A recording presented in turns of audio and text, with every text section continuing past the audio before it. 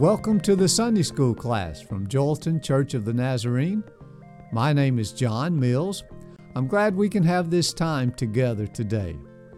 We are continuing with our study of the Ten Commandments, and our lessons are coming from the Nazarene Quarterly. Today, we are actually combining lessons from September 20th and 27th. The title of today's lesson, I Am the Lord Your God, and we'll be looking at the first and second of the Ten Commandments. Before we get into the lesson, however, let's begin with a prayer. And I want to pray the prayer that Paul offered for the Philippians in Philippians 1:9 through 11. This is my prayer, that your love may abound more and more in knowledge and depth of insight, so that you may be able to discern what is best, and may be pure and blameless until the day of Christ, filled with the fruit of righteousness that comes through Jesus Christ to the glory and praise of God. Amen. You know, we live in a world of contracts and agreements, and most of the time we sign our lives away and we don't even think about what we're signing. If you go to the doctor, they hand you 15 pages and you have to sign and initial every one of them.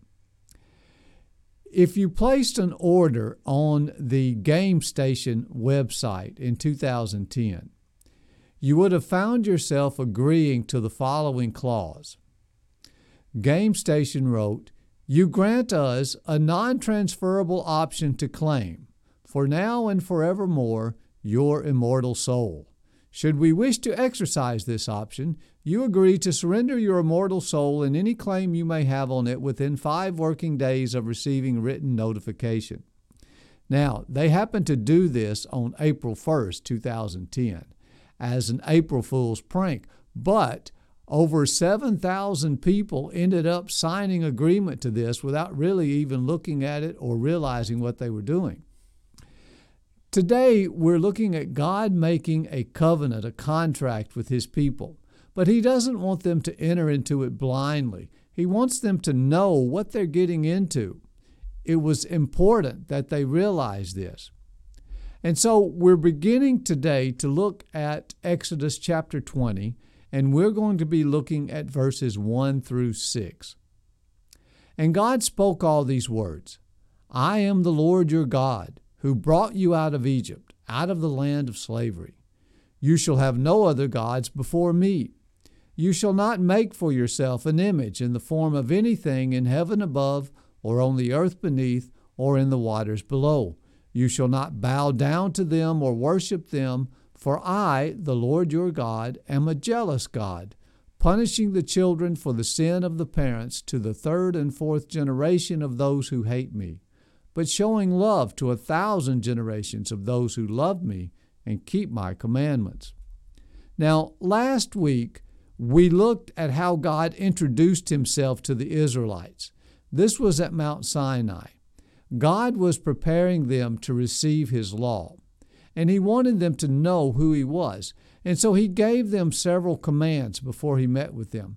They were commanded to wash their clothes, abstain from sexual relations, and to build a barrier around the mountain to keep from trespassing while God was present. And God did all of these things so that the Israelites would understand what it meant that He was a holy God. And God's holiness showed itself, it manifested itself in 2 key aspects or areas. First, it showed itself in His total moral purity. And then in the fact that God is completely other. He is separate, totally unique, unlike anyone, anything else. And it's going to be essential for the Israelites to understand what God's holiness is. They are going to be entering a covenant with God, and this covenant requires them to live in His holy presence. And they, as a result, will be holy as well. The covenant is going to be put into place through the Mosaic Law, teaching them how to be God's holy people. Now, Scripture tells us the story of how God dealt with humans throughout our history as humans. It shows us the unfolding of God's plan to redeem and restore sinful man.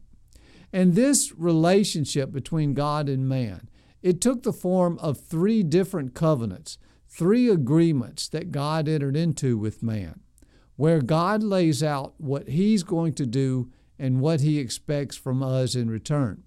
The first covenant was the Abrahamic covenant.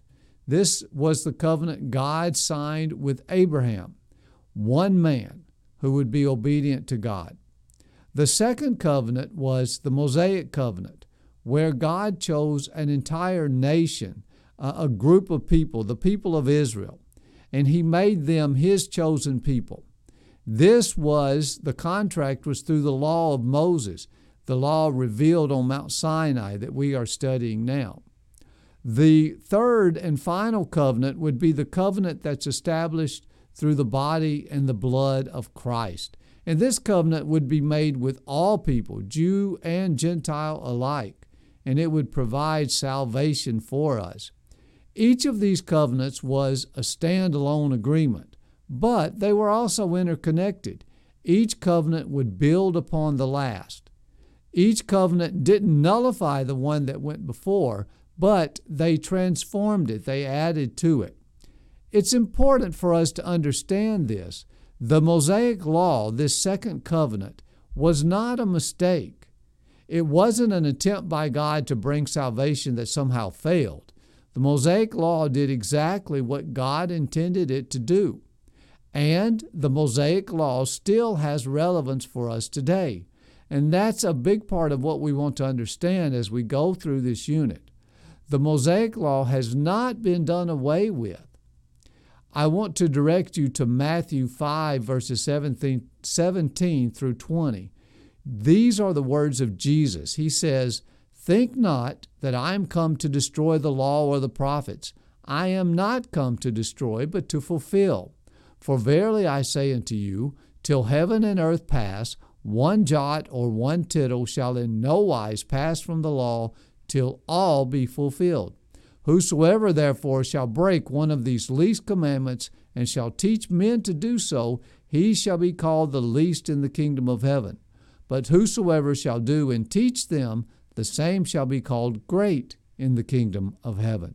So we can see from Jesus' own words that there is still the expectation that we will be keeping parts of this Mosaic law, this covenant. Now, the Mosaic covenant has been transformed. We don't keep it in exactly the same way that the Jewish people did. We don't follow the dietary laws. We don't have the sacrificial system that they had.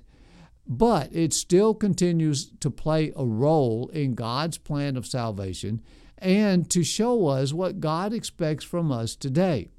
So today we're going to begin looking at the Mosaic Law by looking at what we commonly call the Ten Commandments. Now, these are a series of statements that precede the specific laws of the covenant. Sometimes they're referred to by the Greek term, the Decalogue. And most of us are familiar with them. We learned them years ago in Sunday school class. These are found in Exodus chapter 20.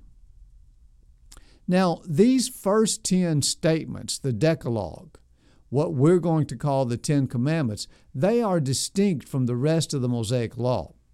First of all, this part of the covenant, these 10 statements, were spoken to Moses in the presence of the Israelites. They were there to hear these words spoken from the mouth of God Himself. They had gathered at the foot of the mountain. God had called Moses up to the top of the mountain, but they clearly heard God say these words. In Exodus 20 or Exodus 19, verses 18 to 21, we're told, "When the people saw the thunder and lightning, and heard the trumpet, and saw the mountain in smoke, they trembled with fear. They stayed at a distance and said to Moses, 'Speak to us yourself, and we will listen, but do not have God speak to us, or we will die.' Moses said to the people, 'Do not be afraid. God has come to test you, so that the fear of God will be with you to keep you from sinning.' The people remained at a distance, while Moses approached the thick darkness where God was. So we can see that these 10 commandments, the Decalogue, they were spoken to Moses in the presence of the Israelites.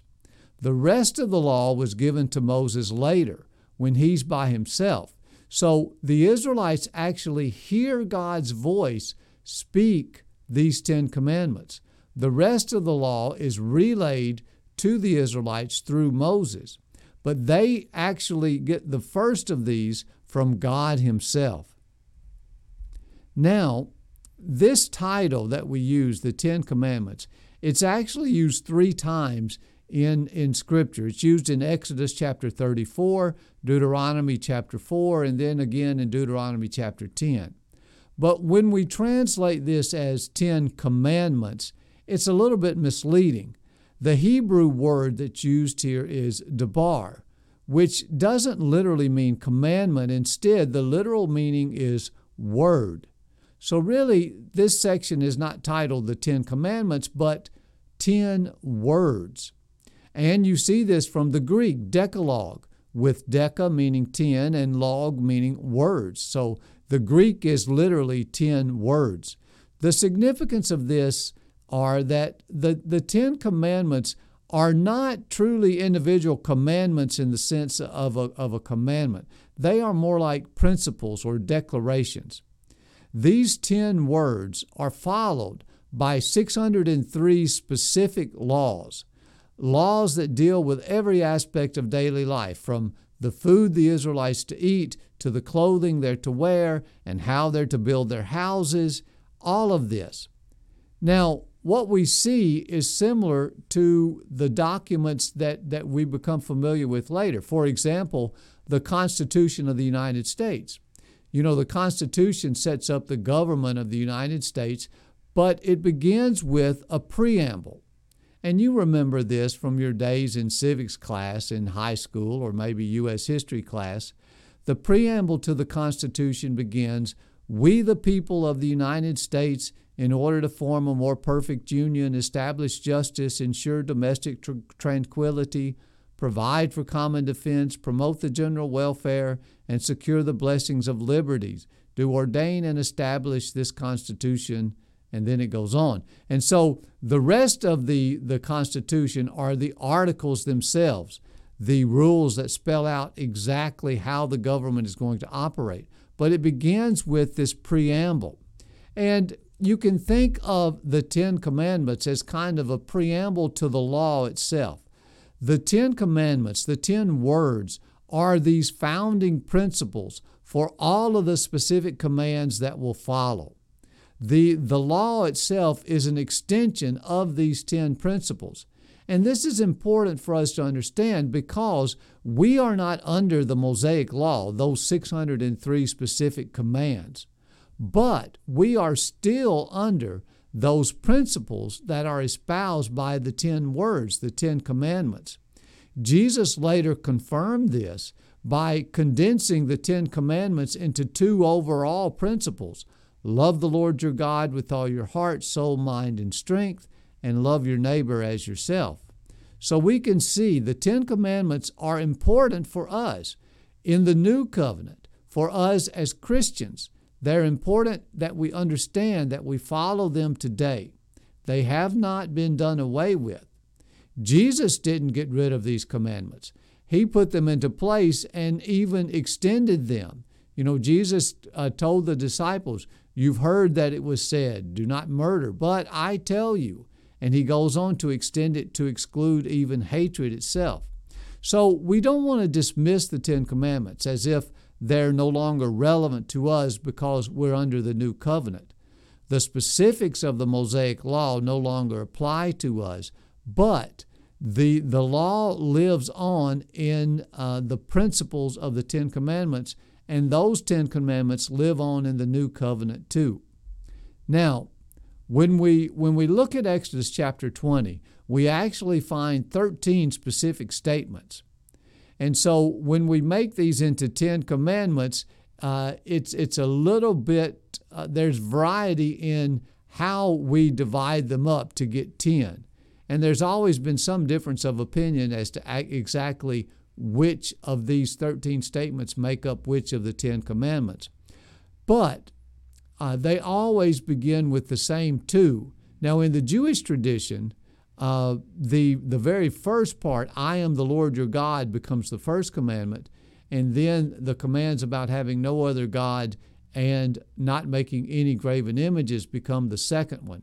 So we're not going to worry about splitting up the first and second commandments today, but we're going to take them together as a whole.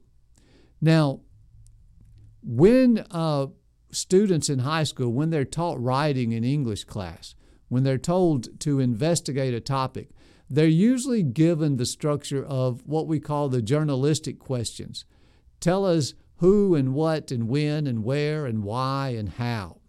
And so these two beginning commandments are foundational for us because they tell us the what and the how and the who of what it means to be holy and what it means to worship a holy God. So they begin with who we are to worship and why we are to worship. These commands begin with, God spoke all these words, I am the Lord your God. And so God begins the 10 commandments by identifying himself. And it's interesting, he gives two specific names. In the original Hebrew, it's I am Jehovah your Elohim. He's using his personal name, Jehovah, and his title, Elohim. Now, remember, the Israelites are hearing these words spoken from the very mouth of God himself, coming out of the cloud where God is present. Now, they've been living among the Egyptians, and the Egyptians had over 2,000 gods. So it was important that they understand this was not one of the gods of the Egyptians. This was the same God that had appeared to Abraham and signed that covenant, made that covenant with Abraham hundreds of years ago. Now, Elohim is his title. It's God, and it's the name for God appearing in the very first words of the Bible when it tells us, in the beginning, God. And so the meaning is the supreme one. It shows us the power, the authority of God as the one and only. The personal name of God is Jehovah. And you remember, this is how God introduced himself to Moses when Moses said, but who will I tell the people of Israel? Who will I tell them that you are? And God said, tell them that I am Jehovah. I am the I am. And this name of God is held by Jewish people today to be so sacred, they won't even pronounce it. It's spoken only once per year by the high priest on the Day of Atonement. And so from God's name, we see his holiness. This is a unique God, a different God, one that is totally distinct from any of the other gods that they've heard about. So they are told who they are to worship, and then they are also commanded why. God tells them, you are to worship the Lord your God because I am the one who brought you out of Egypt, out of the land of slavery. So the Israelites were to worship because this was the God who had redeemed them. He had brought them out of this terrible bondage they had been in Egypt. They were no longer slaves because of this God. Therefore, he owned them. Now, it's important that we realize here, this covenant that God was establishing was with a people who were already redeemed. God had already freed them and brought them out of slavery before he established his covenant with them. So it wasn't that by following the covenant they would be redeemed. They were redeemed, and as a result, they would follow the covenant. One of the main things we get wrong about the law is the idea that the law was meant to redeem the Israelites. If they obeyed, they would be saved. But redemption came first. Redemption had occurred before the law was given. God had already brought them out and made them his people. It's important we understand God's commands, God's laws do not redeem us. They are for us to follow once we have been redeemed. I like this quote from Tom Bradford where he writes, "To follow the Lord's principles and commands without first being redeemed is the truest definition of legalism. But for a saved person to follow the Lord's command is the normal and expected response." So, in the New Testament, we find the law condemned as a way of earning redemption, which it should be. This was never God's plan for the law to redeem man. God's plan was always that redemption would come through Jesus Christ. So the law was never intended to redeem. The law was put in place so that they would know how to live once they were God's people. So we can see God's people have an obligation to God Himself. God is the one who has redeemed them. They owe God their very lives. They had become God's possession. Now, we make a big mistake today when we insist that because salvation is by grace, that there are no obligations on how we are to live as Christians. Dietrich Bonhoeffer called this cheap grace, grace that we claim but that we don't recognize as having any kind of impact on our lives, that we don't recognize any kind of obligations or restrictions on our part, because we claim we are not under law, we're under grace. But we are God's possessions. We belong exclusively to Him, and that puts very specific obligations on us. We are to walk by the Spirit, as the New Testament says. Ephesians 2:10, we are His workmanship, created in Christ Jesus to do good works, which God prepared beforehand that we should walk in them. Now, as we look at these commands, that who we are to worship and why we are to worship, then we get into how we are to worship. Idolatry was a problem that plagued the Israelites from their very beginning throughout their entire history. Thomas Bradford writes again, he writes about this problem of idolatry. It says, "It might be the principle that's most consistently violated by God's people throughout the Bible. And this is because the insidious nature of idolatry shows up in ways that neither the people of the Bible era nor we modern folks expect." And so God is starting out by commanding them, you must avoid idolatry. And He does that by giving them 3 separate commands. He says, you're to have no other gods before me. You're not to make an image in the form of anything in heaven, on earth, or in the water. And you are not to worship any of these images. Now, the problem with the Israelites and their problem with idolatry was not that they rejected Jehovah. The worship in the temple continued, the sacrifices continued. The problem was they added other gods. They brought in other gods to worship. And so you have to ask yourself, why? What was this attraction to having several gods, numerous gods? Why did they seem unable to resist? And there were different reasons for this. First, there was the influence of the cultures around them. They were surrounded by a pagan culture that had their own gods. And when you're surrounded by this kind of culture and you see these cultures prospering and succeeding, you see them achieve military and political power, there is a strong pull for you to imitate them. The idea that the Israelites could get the same kind of power, the same prosperity, the same success. And they didn't want to be seen as peculiar. They didn't want to be seen as less sophisticated, so to speak. Now, there was also an attraction to pagan worship because it was fun, it was exciting, it was a spectacle. Pagan worship provided excitement to your life. It was something to enliven your life. A big part of all pagan worship was feasting, the eating, the meals they would have, and it was also sex. So food and sex, and those were big attractions then, And of course, we know those are big attractions today. But I like this quote by Philip Yancey where he says, idolatry ranks as far and away the most common topic in the entire Bible. And so throughout the Bible, we understand just how extensive our pull to idolatry is and how dangerous it is to us if we're going to avoid this kind of lifestyle. So we want to begin today looking at these first two commandments, these prohibitions against idolatry. And we can see four basic principles for us. First, God lays down the principle, you are to have no other gods besides me. Now, the emphasis here is not on belief.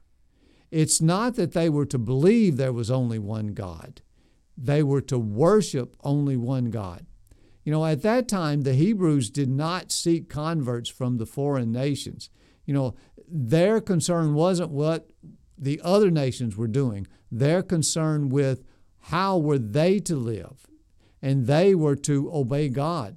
In our day today, we can put such an emphasis on belief, on believing in one God, but that isn't really the point here.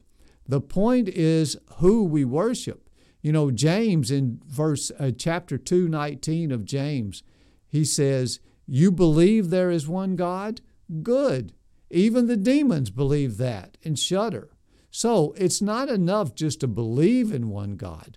The question is, who will we worship? Will we worship only one God? And so this command forbids the worshiping of other gods instead of the Lord, and it also forbids worshiping other gods as well as the Lord, along with the Lord. So God is demanding exclusivity in our worship, that we worship Him and Him alone.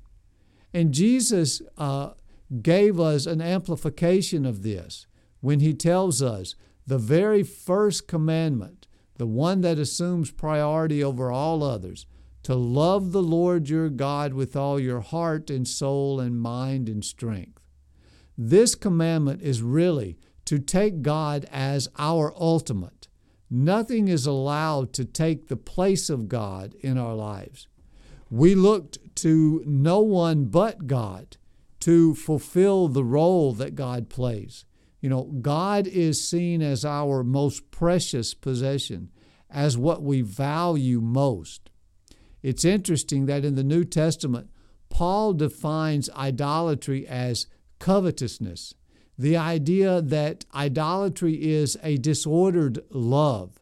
It's when we take the love that we should have for God and we give it to something that's not God, something that's less than God. Now, think of what's happening when you are giving your love to other gods. You're looking to other things to fulfill the role of God in your life. What you're saying is, I find God boring or lacking. I need to put something else in place if I'm going to be satisfied. This is offensive to God, and it destroys us as well. To worship something is to find it worthy. And when we worship other gods, we are finding them worthy instead of God. It's a falsely placed confidence in other things. And so, to have other gods denigrates God's holiness. We talked about that the key aspect of what holiness means is that God is unique. He is totally other, one of a kind. When we take God and we make Him only one of several, even if we make Him the first of several, we still are denigrating His holiness, and it's unacceptable. God will not accept sharing His glory with other gods. Now, from this, we see the principle that, we want to worship other gods because it allows us to be in control.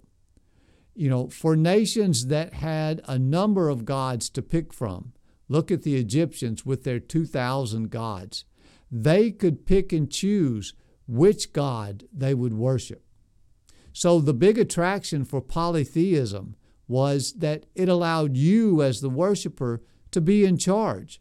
You could choose who you wanted to worship, when you wanted to worship, how you wanted to worship. You could choose the God that you felt best served your interest. And so you could manipulate the system. You could tweak it. And we see this ultimate consumer mentality, what is in it for me? How does serving this God benefit me? And God wants to make it plain. This is not how we are to worship God. We don't come to God with the idea of how can we manipulate God? How can we use God for our purposes? God must rank first. God must be in control. Now, the second command that we see, the second principle that we see here is we are not to make for ourselves an image in the form of anything in the heaven above or on the earth beneath or in the waters below. They weren't to bow down and worship any of these images. Now, we usually take this to mean that it's forbidden to make idols representing other gods. But actually, the other gods were already forbidden by the first commandment. A big part of this second commandment is we are not to make idols to represent God Himself. We weren't to make any kind of image that would represent God. We weren't to make or to use an idol in the worship of God. And the Israelites were forbidden to make an image because it reduced the glory of God Himself. When you chose to represent God as one particular image, what you were doing was picking out one aspect and obscuring the truth of who God is. You were hiding all of the rest of God's aspects, God's attributes. J.I. Packer writes that any image of God adulterates His glory because images can only convey a small facet of who God is. So they automatically conceal most of who God is. They present a false picture from God, a false idea of God. Now, when we look at this idea of making idols, of making images, many times it carried with it the idea of controlling God. Timothy Massaro writes that controlling divine powers so that you could have better crops or a larger family was a primary objective in religion. And so in these times, what we saw was religion was combined with magic, with superstition. It was an attempt to control the gods through incantations, through secret names, through idols, these physical objects. And so to reduce God to an image was an attempt to reduce God to something that you could place in your control. It allowed you to possess, to manipulate God. In Genesis, we are told the story of how when Jacob left Laban's household to return to the land of Canaan, that Rachel, before she left, she steals Laban's household gods and takes them with her. And one of the reasons that Laban pursues Jacob is to get these gods back. And when he finds Jacob, he confronts him and says, I know you want to go home to be with your family, but why did you steal my gods? And Jacob denies it because he has no idea that Rachel has stolen those gods. But we can see from this the idea that if you have the idols themselves, somehow you possess the gods and you place these gods under your control. And we see this again with the people of Israel and how they use the Ark of the Covenant as an idol. They were fighting the Philistines and they lost. And so they decide, look, we'll go back and we'll get the Ark of the Covenant. The Ark contains God's presence. And so when we bring the Ark with us and bring it out onto the battlefield, we have contained God. The idea is kind of we have lightning in a bottle. And when we have God with us, there's no way the Philistines are going to be able to defeat us. And so the idea was by controlling the Ark, by taking the Ark where they wanted it, they controlled God Himself. God would be forced to come along with the Ark. And so we get the mentality of what it meant to have an idol, a physical representation of God. It's the idea that we can control, that we can manipulate God. And so, we see something that's very relevant to us today, because this desire to control and to manipulate God for our own use, this is still very much prevalent among us. And so God tells us that I will not allow you to make a physical representation of me, so that you don't get the idea that you can control me, that you can possess me. Then we see the principle as well that God is a jealous God. It says, I am a jealous God, and if you violate these commands, your children will be punished. I punish the children of those who hate me to the third and fourth generation, but show thousands of generations of those who love me, I show them my goodness. And so God shows us, or God tells us here, that He is a jealous God. And that is confusing to us. We don't really like to think of God as jealous, because jealousy has such a negative connotation for us. And our jealousy, most of the time, is usually a negative thing. Our jealousy is usually a horrible thing. But that's not the same situation with God. God's jealousy is righteous. It's right and good. God is right to be jealous because He demands our deepest and strongest affections, because He is deserving of our deepest and strongest affections. And so God has the right to be jealous, to demand that we give these things only to Him and to no other. But God also is jealous. God refuses to share His glory with another because of His love. We find our greatest joy when God is our greatest treasure. And God is telling us, I will allow nothing else to share my glory. I will not allow you to settle for anything less than me. Now, John Calvin wrote that the heart of man was an idol factory.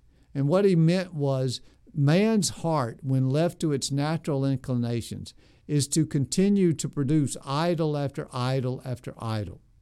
Now, next week, I want to get into more of how these commandments apply to our lives today, because they are very much with us still. The temptation to have other gods, the temptation to have idols.